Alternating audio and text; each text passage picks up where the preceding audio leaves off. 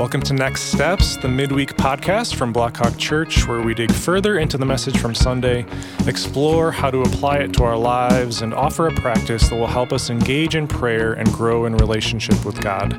I'm Chris Kopp, and with me is Tiffany Malloy.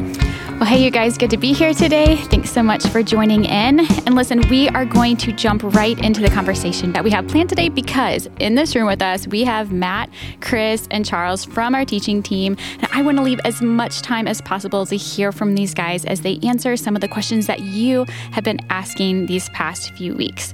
But before we jump in, a couple of quick updates. First, if you listened last week, we told you that we were going to be releasing a Q&A with Charles on the topic of race later this week. We actually ended up holding off on that just for a bit so that it wouldn't get lost in the shuffle with the election and some of these other big conversations that we've been having on the podcast. So look out for that later in November. Yeah, and second, this will likely be a longer episode, so telling you that up front. But I also want to make sure you guys know about the prayer practice centered on politics that Ben Knox, one of our pastors here, he'll lead us through at the end of this conversation. And you guys, the practice that he leads us through has been so helpful to me in this election season. So make sure you stick around for that, or if you need to, come back to it later, and then make sure you listen to the last 10 minutes of this episode. All right. Well, you guys, here we are. As when we're recording this, we are 1 week out from Election Day on November 3rd. So to start, how are you guys doing? Have you received a ton of election campaign mail like we have? We have been the kids have just been counting how many pieces that we've gotten, and it's been pretty crazy. Yeah, the amount of advertisements that are out there right now coming into my inbox, the amount of extra ads that I'll see on Instagram and Facebook and YouTube, the amount of commercials on TV. The text that you've received of saying, have you voted? From so many people that sound like they know me so well. I know, it's true. I kind of want to reply to them and say, how are you doing today? Yeah, one group thinks my name is Eric or something. Oh. I keep getting, I get Eric's texts. So. I think we should just call you Eric for the rest of this podcast. Yeah, that's right. So at any rate. I learned something new I think people knew this, but I didn't. If you actually get your votes in early, the election mailers stop coming. Because they actually know that you voted, and they will not mail to you anymore. They save money that way. Okay, there you go. Yeah, interesting. So get your votes. If you haven't voted yet, get it in early, and they'll stop mailing to you. Do you guys ever respond to those text messages and just play around with them? But do you listen to Switchfoot? Yes or no? Kind of make them earn our vote or something like that? I just block all the numbers. I just go through and block them. That sounds like a better idea. Yeah. But I would be interested in whether or not they listen to Switchfoot. Right. Chris, would it be okay if I just walk over to Matt's station right now and he could show me how to block those? I'm not real good with tech stuff. That'd be a good use of the podcast. I would. Yeah, that's awesome. We'll show that to you later, Eric. Yeah, there you go. Okay. Eric. That's right. Yeah, probably not the first time I'm going to be made fun of in today's podcast, so that's all right. Well, all right. Well, on Sunday, Chris, you gave the first message in our Politics and Faith series, and we'll dig into some of that in just a minute. But I personally started to think about whether or not I'd ever heard a sermon on politics before. I was a political science major, and I'm interested in this kind of stuff, but I'm pretty confident that yours was the first one I had ever heard. And I know it's a topic that churches often try to avoid. But honestly, if we're going to be formed into the likeness of Christ in all areas of our lives, then it's something like anything else that we need to address, right? So I appreciate that we talked about it on Sunday and we're talking about it here. So for Chris in particular, but others, feel free to chime in. What made you feel led to do this series this year? Yeah, I feel like when we were planning the year out, this was kind of a no-brainer. I know that the three of us talked about what the fall might look like, and I think we all just looked at each other and said, well, I think we need to address this. And then we looked at each other and said, okay, who wants to do that? So whether we should do it was a no-brainer. Who was going to do it is a bigger thing. And then I feel like the who it made sense for it to be Matt and myself, since Matt's going to be the next senior pastor, and he wanted to take a crack at it. And then I'm the current senior pastor. I think that was maybe Matt and I shouldn't have done it. We should have just given both thoughts to Charles. That might have been a better idea. Well, Chris, I think you did such a good job with the first one that we've all decided you're just going to do the next one as well. Just do the next one. Yeah, he's trying to get out of the talk. We'll bring you back in every 4 years to do it. Yeah, there you go. That's right. Exactly. Our guest speaker for this week. Yeah. No, I feel like, just generally speaking, our tendency here and our practice is to try to move towards the difficult things and not away from them. So we've done sex and faith, race and faith, and, politics and faith is just another one of those things. We do science and faith seminars. I mean, we just go towards those hard things. And I feel that's really the best way because God's word has to speak to our lives. It's not something that's not practical for us. So how can God's word help us live our day today? Absolutely. And this subject has been one I feel like has definitely been, I don't know if you would say hitting a nerve or scratching an itch, somewhere in between there for different people, depending on where they are right now. Because I can't ever remember getting ready for a series where for us as the teaching team, we've gotten more emails before the series. We're used to getting emails after the series of people's reactions to whatever it is we're talking about. But this time around, the amount that we've gotten beforehand of emails and articles and different things that people want our opinion on, and make sure you think about this before you get ready to write your message. It's just been incredible. It shows, I think, that this is the right subject for us to be talking about at this time. People are incredibly interested.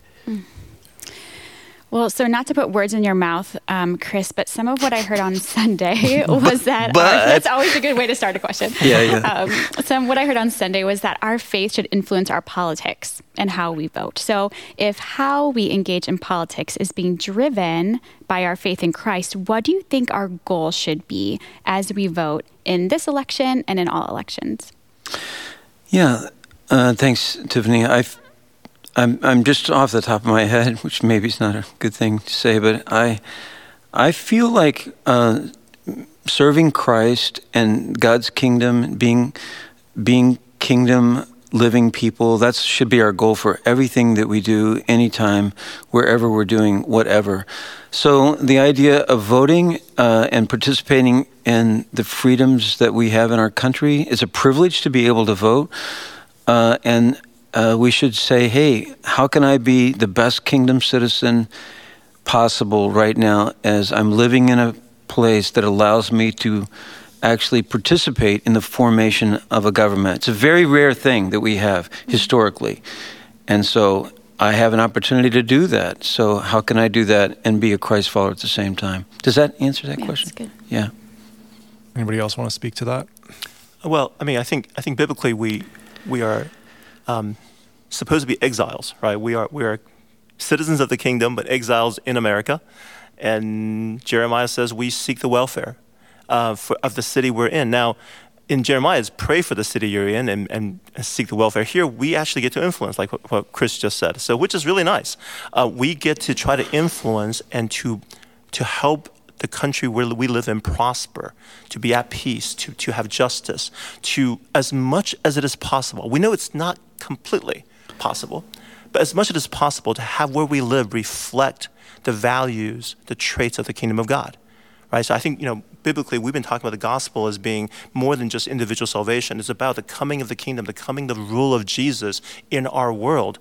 And so even before he fully arrives, if the kingdom fully arrives, we want a glimpse of that. We want to see areas in our society where Jesus' values, Jesus' justice run the world. That would be awesome. So that's why that's why we vote, and that's why we're trying to get involved.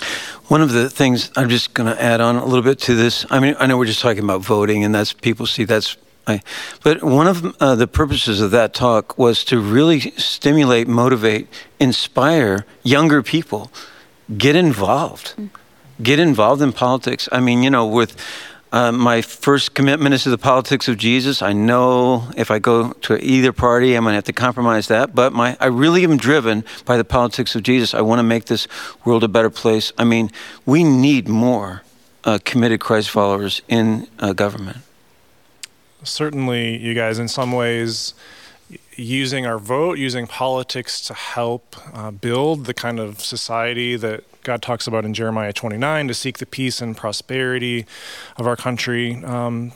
That's kind of easier said than done sometimes, right? So this is one of the questions that we got from Maria from our congregation. She said this. She said, "Thank you for all the great work that you do. My husband and I are huge fans of Pastor Chris, specifically because we're Cubs fans. We love you, Pastor Chris." Praise Anyway, God. I thought you'd be flattered by that. Yeah, we won't praise hold that God. against her. But her question is this. I've asked God repeatedly, who should I vote for? I'm afraid to disappoint God if I vote for someone who doesn't align with my religious beliefs, and to be honest, neither candidate fully aligns with my morals. I'm torn because I want to do good, I want to help others, and I want to exercise my right to vote. So question for you guys, how should we think about who to vote for in these elections when none of the candidates or parties likely line up perfectly with our Christian faith? How do you guys think about that? Well, first off, to Maria, congratulations on becoming a U.S. citizen. That's one of the things that was in there. And my wife just became a U.S. citizen over the last couple weeks. And so the fact that you were thinking this deeply about this subject is, man, I just think spot on. Because it is difficult. I think that for so many people, with what I have read and listened to over the last couple of months, it's all kinds of people who are deeply thoughtful and love Jesus, who are trying to figure out in a situation and circumstance like what we're in right now, who it is that they vote for. So I don't think there's a black and white answer that we can give to something like this right now. Right, no. Yeah, no. In fact, I think, Maria, where you are right now, I think is exactly where you should be. And I'm sorry to say that, but struggling over our votes is, I think, the lot of Christ followers who really think deeply about the Bible and our engagement with our world. We talk about this time we're living in as kind of the now and the not yet, right? We're part of the kingdom, but we're living in a broken world with broken people. Everything we do is kind of tense. It's kind of difficult. It's a struggle. And this is one of those places where it's just going to be a struggle. I would say if you find it easy to figure out which party to support, okay, I'm going to say, this might be a little controversial. If you find it easy to figure out which party to support, I don't think you're reading the Bible very well. Yeah, so that's one of the purposes of the talk that I gave was, how could anybody who calls themselves a Christian vote for, fill in the blank? And that's kind of the person who goes, it should be really a no-brainer. This is such an easy call. I think the three of us would feel like if you think it's an easy call, that's probably, I hate to say this, but that's probably a good indication that you're living in an echo chamber. Yeah. You're only talking to people who agree with you all the time. You're not listening to somebody on the other side. And if you take a look at that NAE, National Association of Evangelicals handbook that was out there, there's lots of subjects. And really one of the purposes was really to try to get people to pause and to think it's maybe more complex than I thought it was. Mm-hmm.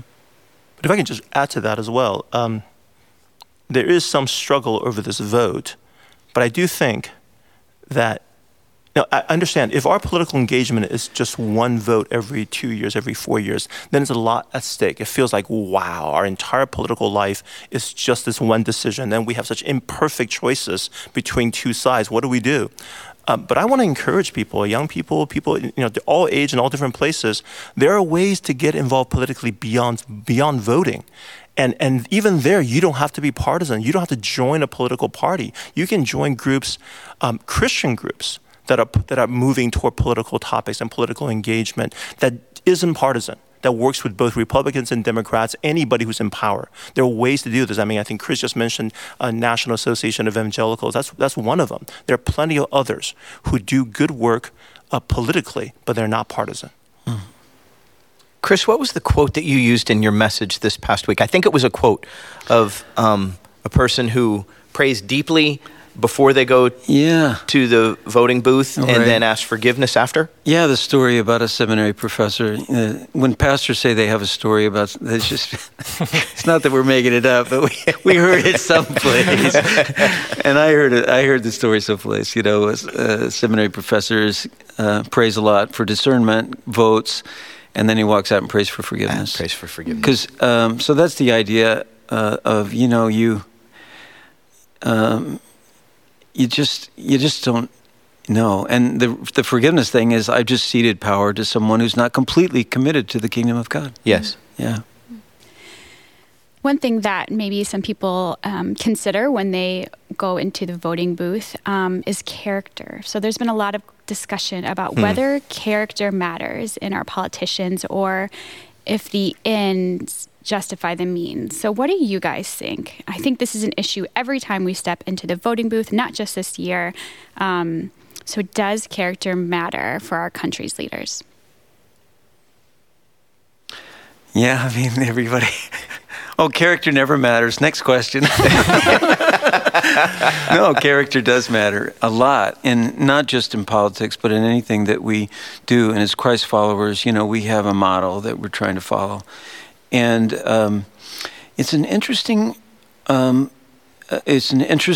dilemma that we find because just do a little New Testament stuff here. Historically, Paul asks, and as he writes into the Romans in Romans 13, he talks in wonderful terms about the reigning emperor, that he is like a servant of God, and he's talking about Nero.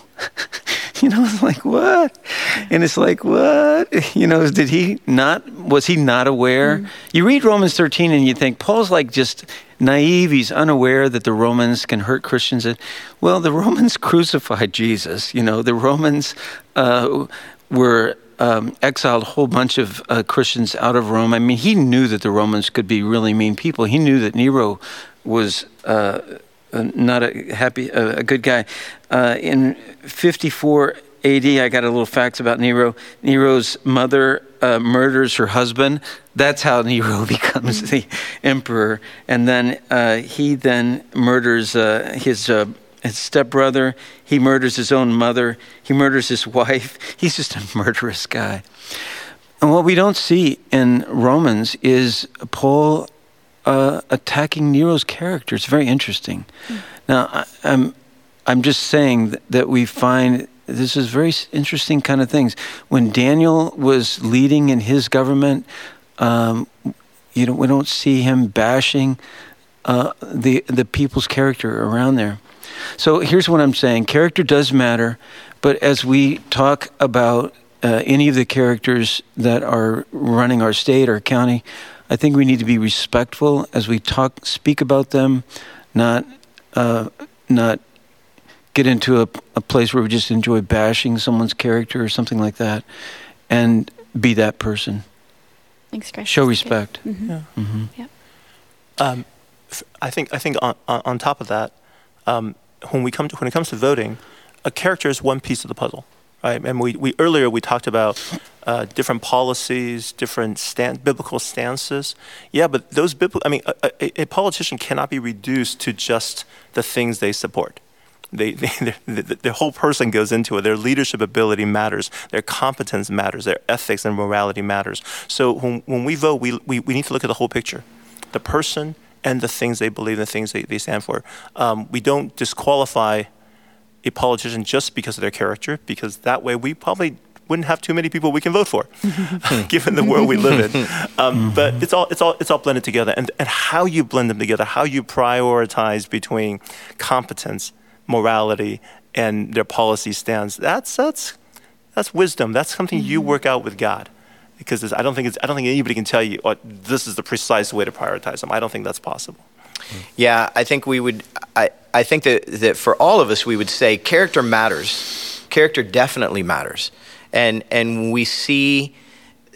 For any leader, we see the impact of their character on their followers and the way that they end up living their lives. So, and I think we could all point towards different situations that way. But that also, the difficulty with this is that all of a sudden then you look at particular people who have great character, but they are not good leaders. And so that's where it's difficult to be able to, there's not a black and white in a subject like this as far as an answer that we can give. But I think that we would all agree on the fact that, yeah, character does matter to some level. There's no way you can just discount it and write it off. Yeah, it's good.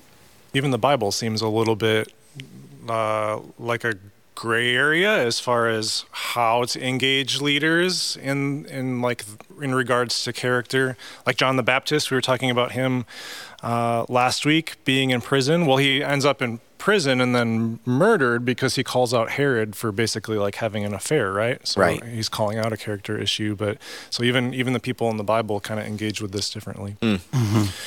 Someone wrote in the following question, you guys, and I'll paraphrase just a bit. As you talked about Sunday, Blackhawk tries to be nonpartisan, but it seems like there are times where a line has been crossed and a politician or political party has clearly crossed that line. So how do we know where that line is today? Perhaps to summarize, would there ever be a time where you think Blackhawk would need to speak up and make a partisan stand if the circumstances warranted that? And if so, what would that look like? Yeah, I feel like I was just speaking about Romans 13 a minute ago. I know when I've spoken on Romans 13 before, we try to help people see that I can speak theoretically about this, but like practically, it's a different matter. So in theory, if you put God at the very top, then you put all rulers below that, and then you like put the governed below the rulers. So if the government commands a believer, the governed, to do something that God forbids, if God's at the top, you really want to obey the top first. So the simple statement is like this. If the state commands what God forbids, or if the state forbids what God commands, then civil disobedience is a Christian duty. We in Acts 5:29, Peter and the other apostles replied to the situation, we must obey God rather than human beings. So in theory, we should always obey God and even if a governing leader commands us to do something that God forbids, we should obey the governing leader. Now that doesn't exactly get to the question that you're asking. Would our nonpartisan stance right now seems best to the board, the elder board, and if we moved into a situation where we felt like nonpartisan wouldn't be the right thing, then the board would have a conversation about that. But I think we would need, it would have to be clear. Now here's where history is like, gosh, wow. It looks really clear to us now that during, when Lincoln ran for president, we would have voted for the Lincoln and encourage people to do so. Yeah, encourage people to do so.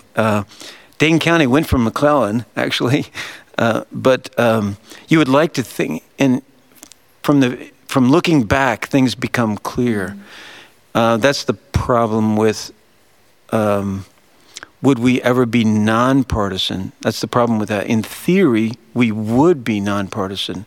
What's the practical way in which that would actually work itself out is more difficult. I don't know. Somebody else correct me here. It's a tough one. I mean, it's a tough one. I mean, I think before we started taping, we were having this long conversation on this very topic, because it is very tough. It is hard to know. I do feel like the elder statement is a really great statement for our situation, for our times. And the question that was really being asked is, what if the times change? Yes. What if we get to a place of increasing radicalism in our governments, increasing unrest? At what point do we say, you know what, we got to endorse? I don't think we're there. And I think the elders will have to make that decision when we get there. Yeah, you'd like to think, you always think the best about yourself. So when you watch documentaries about the civil rights movement and stuff, you'd like to think, yeah, we would have been those people with Martin Luther King walking on the bridge and all that kind of thing.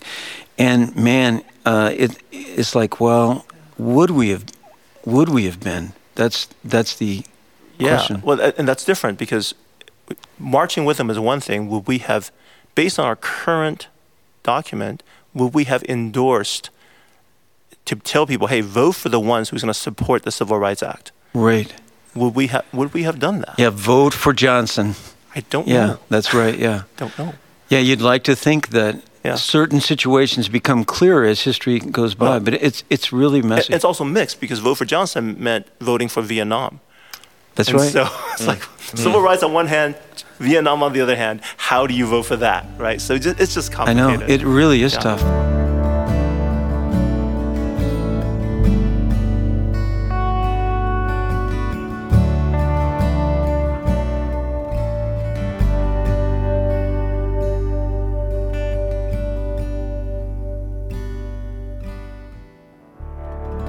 So one of the things that came out on election night, and Chris, you referred to this in your message, was that 81% of white evangelicals voted for Trump in 2016, whereas less than 10% of black evangelicals voted for him. So we have a pretty significant rift in the evangelical church. What do you make of that? And how can we seek to be a diverse community of Christ followers that loves and listens to each other in the midst of all of this? Yeah, I really feel like what's happened in our country in terms of race has been so tragic. It's a blight on the evangelical church historically. The Color of Compromise by Jamar Tisby is a book that I would recommend. I hope he's supposed to come to Madison pretty soon. I think the 11th of November at Upper House. Those kind of reads are disturbing reads. They're eye-opening and they're disturbing. So it just gets to the point of like, how can we recognize that, as I'm just speaking, we would be like the white majority folks, and especially myself. I'm an older person in the white majority, and I'm a person of power.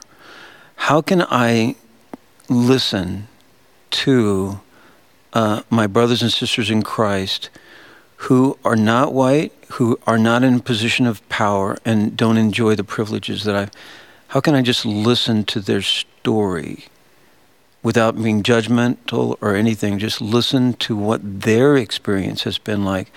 And then hopefully, as I've learned with African American friends, it's not, you're just gonna sit down and have somebody tell you their story. That's not gonna happen. Mm-hmm.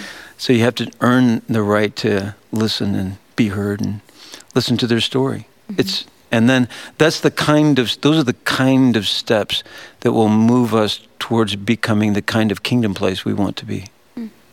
And for those people who don't have Black friends in their lives that they can ask, especially during this COVID season when there's not a ton of social interaction in general, what do you suggest are their next steps? Yeah, then that's the kind of thing of like, you can read a book, mm-hmm. or you can watch some programs and that kind of thing and engage with that way. Obviously, that's right. Yeah, there's some great podcasts that are out there too on subjects like this. Do we do show notes on this? We do, yes. So that we can add some different names. We could even, that are well worth it. And they'll make you uncomfortable. Mm-hmm. And I think that is a good thing. One of the things for me, I feel like that I've learned during this season as I read and as I listen to podcasts or watch different shows that have been available, is I have this internal arguer that wants to jump out in the midst of those situations and defend or help people to understand my side when I'm not even having a conversation with anybody. I don't know if anyone else experiences that. But the thing that I have had to learn to do is to be able to listen without defending.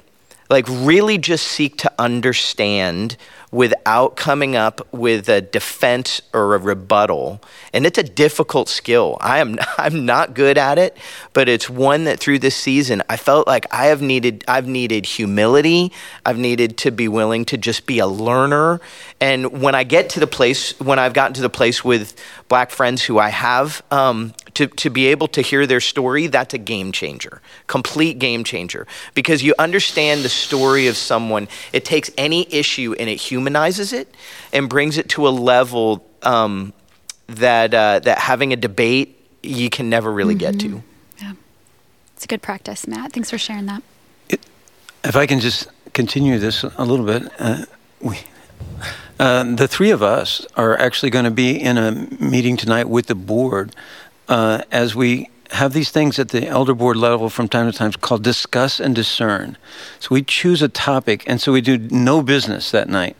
And we usually read a bunch or listen to podcasts, or whatever, and then we discuss and discern a particular topic in a safe environment. We just talk. We're not trying to reach a conclusion or anything like that. And all three of us will participate in that tonight. It's really about race and faith. And our first African-American elder, Rick Badger, be a part of that. So it'll be interesting. We'll all just be listening and trying to learn. Charles will be there. It'll be a good opportunity for us. I'm just glad you called it by the full name, discuss and discern, rather than do the abbreviation that we usually do, calling it D&D. Because it wouldn't do well to say Blackhawk elders gathered together to do a D&D on a regular basis. But I think this is just a great question, and I know that COVID has put a lot of our plans on hold. I think what we're hoping to accomplish here at Blackhawk as a multicultural church in creating a culture-specific spaces, for Blackhawk African American ministry, Blackhawk Chinese ministry, getting Asian American ministries off the ground, trying to get Hispanic, Latino groups gathered together. The point is, hey, once we have people gathered together, we can then interact, we can learn from each other. And so it's not just, hey, read a book that's out there, but no, we get to know people who are part of our family. And creating families that are multicultural, multiracial, I think that's the heart of this. That's where we get to making this work. Mm-hmm. Yeah, it's so sad to see because in the atrium you have people running into each other, having just spontaneous conversations, all that. We're missing that right now. It's so hard. Yeah. I'll take it a step further because I think for some of us, it's easy to look at that statistic of the 81% versus the 10% or so and be like, that's interesting. But for many people of color and even younger generations of Christians, that's pretty disorienting to see how supportive evangelical Christianity in general has been of a particular political party recently, but even over the last 20, 30 plus years or more. As their pastors, what would you guys say as just an encouragement to someone who's just struggling right now because they're seeing the white evangelical church become so involved in a certain political party, and they're just disoriented by that. They want to be a part of a church that is diverse and that values them and their voice and all that kind of stuff. So what would you say to someone that's just kind of disoriented right now by everything that's happening? What encouragement would you give to them? Talk to people. I think that's one of the biggest things. Have the conversation and don't be afraid of it.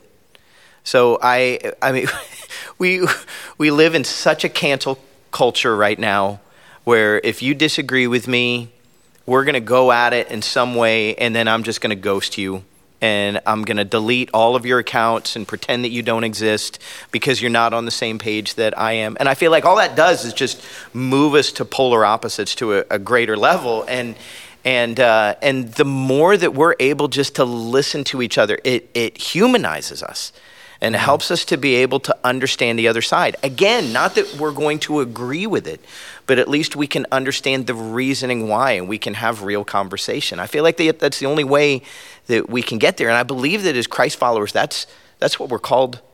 That's what we're called to be. I think that's very, very helpful, very true. At the same time, I think there are legitimate critiques that we can offer of the evangelical church in our political engagement. I think being overtly partisan has not helped us. I think being hey, we support one party over the other, that's not what the gospel is calling us to do. That's not what the Bible is calling us to do. Really narrowing our political engagement to only a few topics have not helped us. I think we need to see the full politics of Jesus. We need to see what the Bible has to say on climate change, on racial reconciliation, on immigration, as well as politics that relates to family or sexuality, or unborn or religious freedom. We need to look at the whole picture, and I think we haven't been. I think some of that results in the numbers you're talking about. Right. So there's that to be. I think we're trying to move toward that. Yeah, I totally agree with that. Absolutely. Mm-hmm. Another question that was submitted by email, and maybe Matt, you kind of just talked about this, and you're going to be talking about unity on Sunday, so maybe you can start us off. What advice do you have for someone who's trying to heal and restore a relationship that's been fractured due to a political disagreement? Or maybe more generally, how can we as Christ followers begin to model what it could look like to break down tribal barriers, to love people who are different from us, and to be united in a way that our country very much isn't right now? What would you have to say? That's a great question. And that's not happening anywhere in society at all right now. Nobody's struggling with this at all. So in families and, oh my gosh. The thing, what I would tell somebody is, how about you call up the person and go for a walk? And we only got a few more weeks that you can go for a walk before it's too cold, so you better get that in quickly.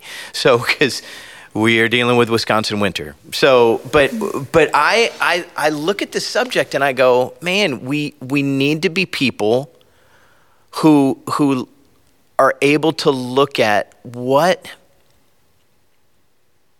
does it look like for us to be a part of the kingdom of God, and to see that as important, and yet to be able to, within the world that we live in, move towards the issues that we believe are important and valuable to Jesus, and to have those conversations without writing somebody off completely.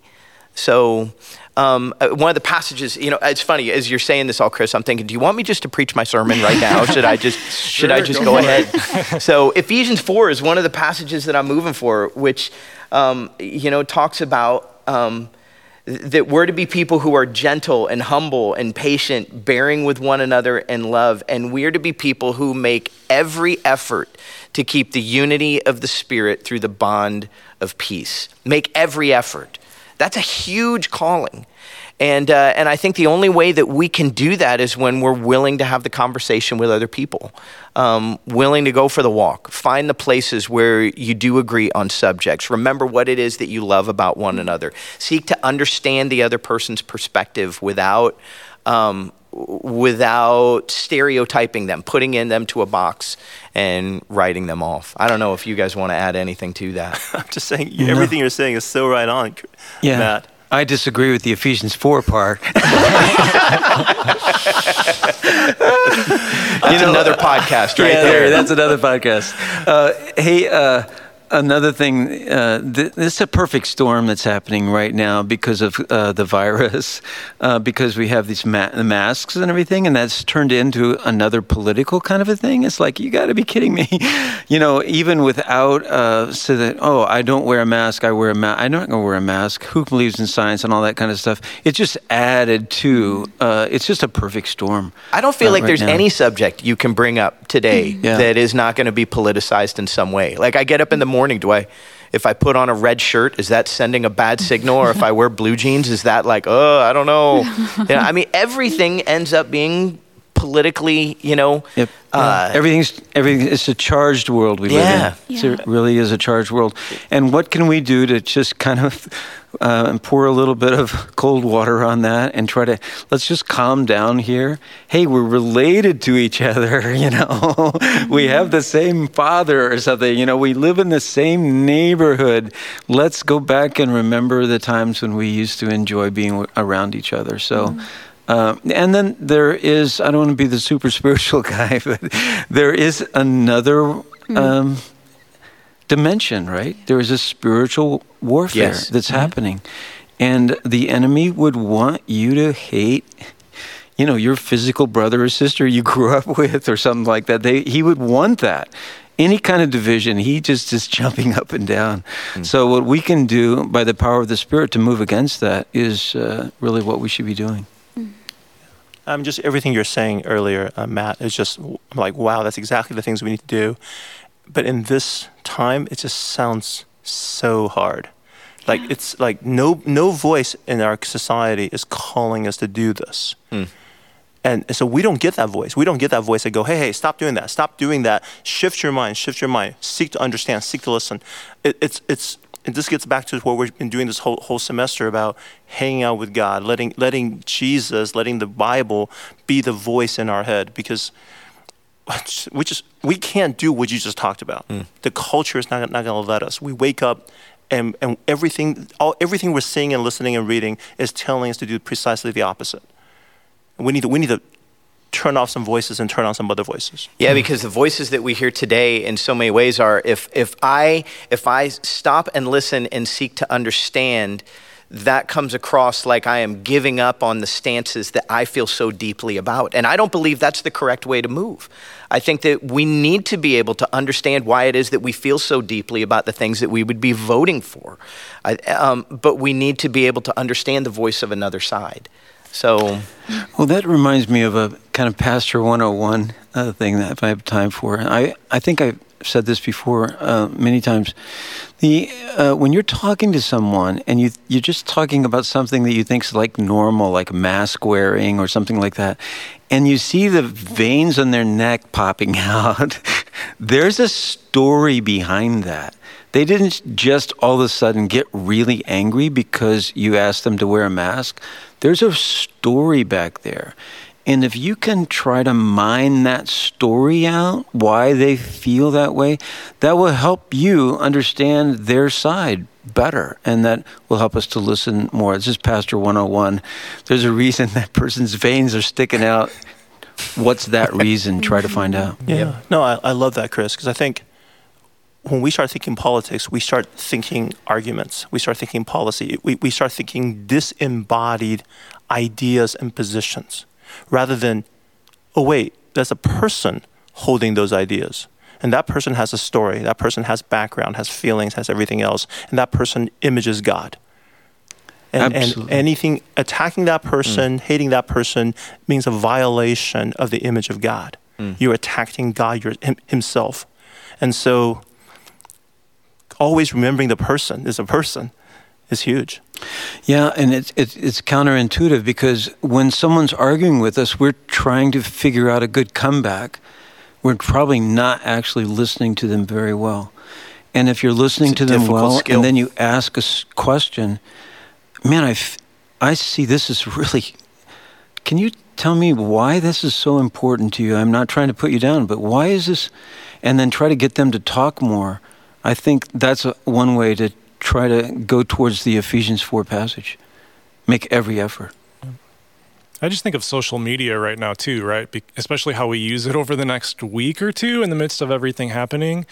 It might not reconcile any relationships that are broken right now, but you might prevent some fracturing of relationships with people that you love if we're just careful about what we're posting and how we're doing it, remembering that there is a real person who's created in the image of God on the other side of the computer screen, and just like filtering it through a lens of, is what I'm about to post kind? Is it helpful? Does it embody the fruit of the Spirit? Does it represent Christ well in what I'm posting?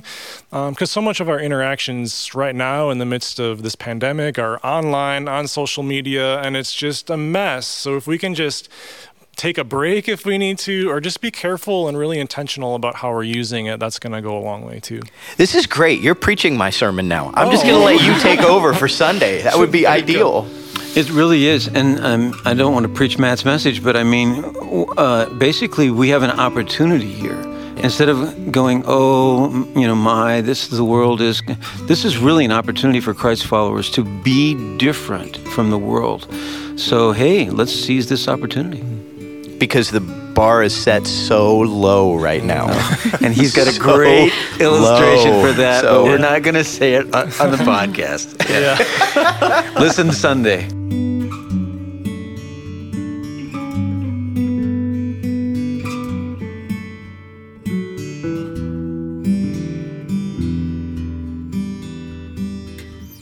All right. Well, as we wrap up here, what do you hope would be true of our church community, Blackhawk Church, in the midst of this election season? As their pastors, as our pastors, what encouragement would you want to give to us if we kind of took one thing away from this discussion?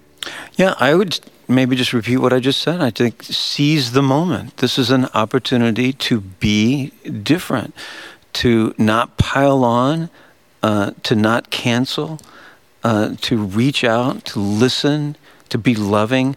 Just be a breath of fresh air, a fragrant flower in a desert. Just stand out, be different. Yeah. Yeah, it's so difficult in the midst of COVID season. But I would want people who have never come to Blackhawk before to walk through the doors and to be able to say, man, like those folks at Blackhawk, they really love each other. And they don't see eye to eye on a lot of subjects. There are people who disagree. I know people at that church, and I know where they stand on different issues. And I know I'm seeing polar opposites all over the place. But those people, they love each other. That doesn't make sense. Like, we just have such an opportunity to reflect who Jesus is in the midst of this season if we grab it. And again, the bar is set so unbelievably low for us right now. It's like at the times where the world is the darkest, we have the opportunity to shine the brightest. Amen. Well, thanks so much, you guys. I know this is a difficult topic and these were hard questions that we threw at you, but thanks for leading us through these with wisdom and humility and gentleness, and for pointing us toward Christ and the gospel. Before we go, again, Ben Knox, one of our pastors here, is going to be leading us through a prayer practice centered on politics that I think will challenge us and help to form us to be more like Christ as we engage with politics. So let's hand it off to Ben. Let's start this time by praying for our local elected officials. In my case, my city alder is Barbara McKinney, and my representative on the county board is Stephen Peters. So I'll be praying for them. If you don't know who represents you on the city or county board, use the name of your mayor, state representative, or even your governor, like Governor Tony Evers here in Wisconsin, or wherever you're listening from. Repeat after me in this prayer, either out loud or in silence. But when I say Barbara and Stephen, substitute the names of your elected officials. Okay? Here we go. Repeat after me. Father, thank you for creating Barbara and Stephen in your image.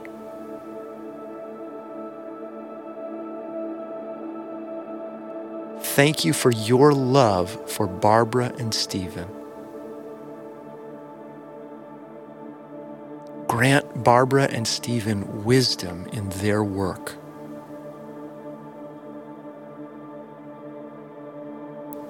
Guide Barbara and Stephen to help our city and county thrive.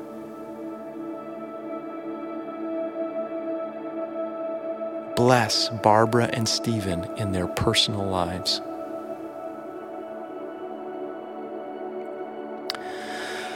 Now, let's take a deep breath, because I'm about to ask us to do something that will be harder for me, and it might be harder for you.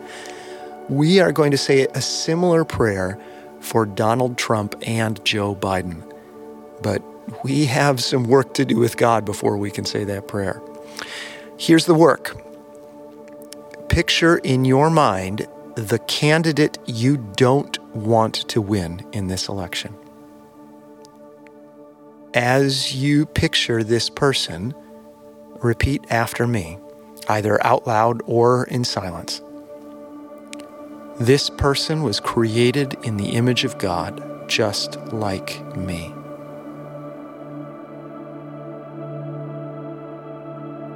God loves this person. This person is worthy of dignity in Jesus' name.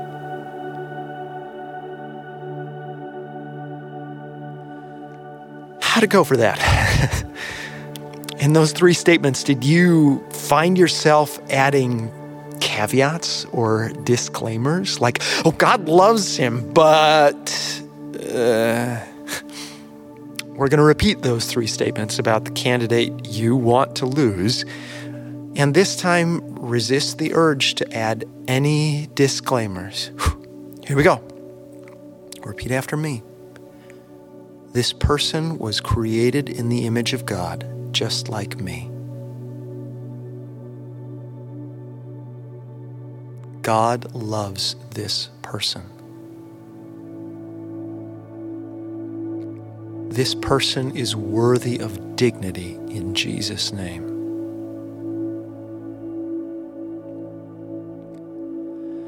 Now we might be ready to pray for Joe Biden and Donald Trump. Again, repeat after me, either out loud or in silence. Father, thank you for creating Donald Trump and Joe Biden in your image.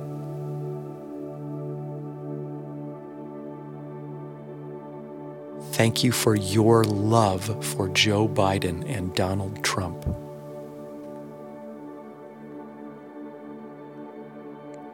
Grant Donald Trump and Joe Biden wisdom in their work.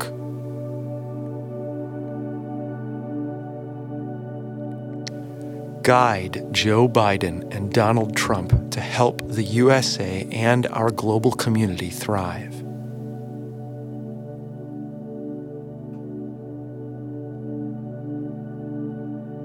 Bless Donald Trump and Joe Biden in their personal lives.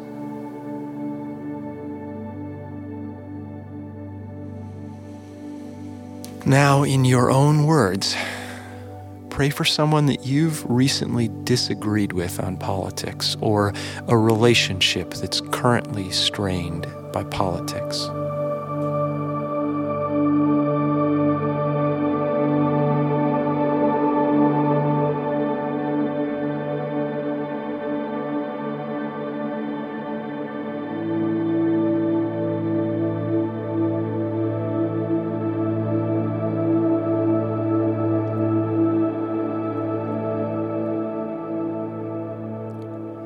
If you wear glasses like me and you're able to remove them, if you're not driving a car or something, go ahead and take off your glasses. I've done this here. We desire to fix our eyes not on what is seen, but on what is unseen. And in that spirit, pray for healing in that relationship of yours that's currently strained.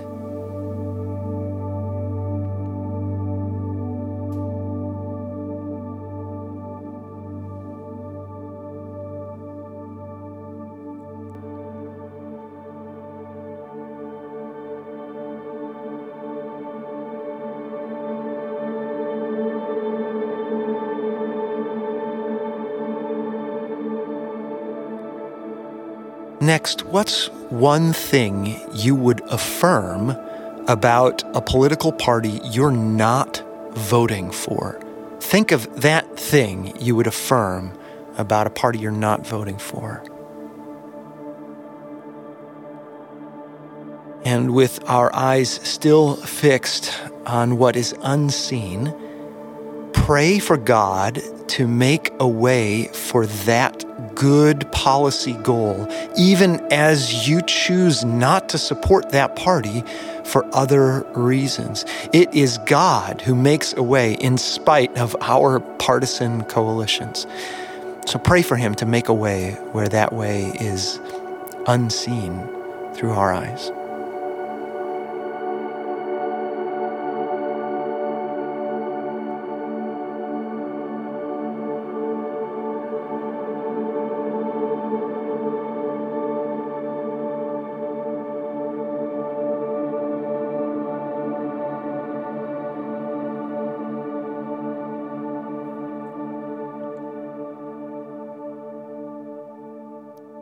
As we continue to think on what is unseen, picture a future in your mind's eye where the fullness of God's kingdom will cover the earth as the waters cover the sea.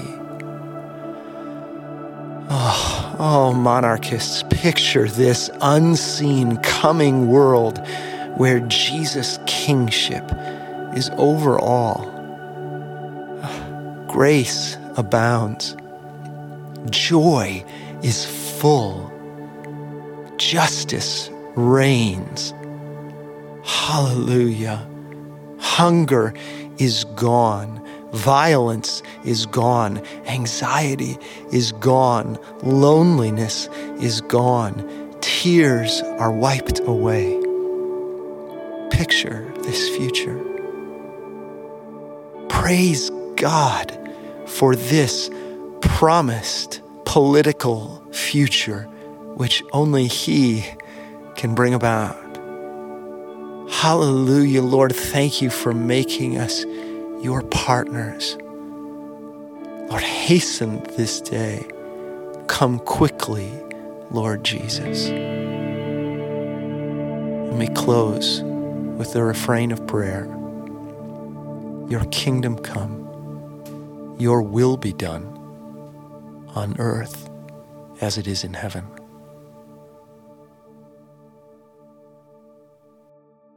Amen. Well, thanks for listening today. We'll see you next Wednesday, probably a little later in the day than usual, because we'll be back with Matt to react in the moment to the election results that morning. So until then, have a great week and God bless.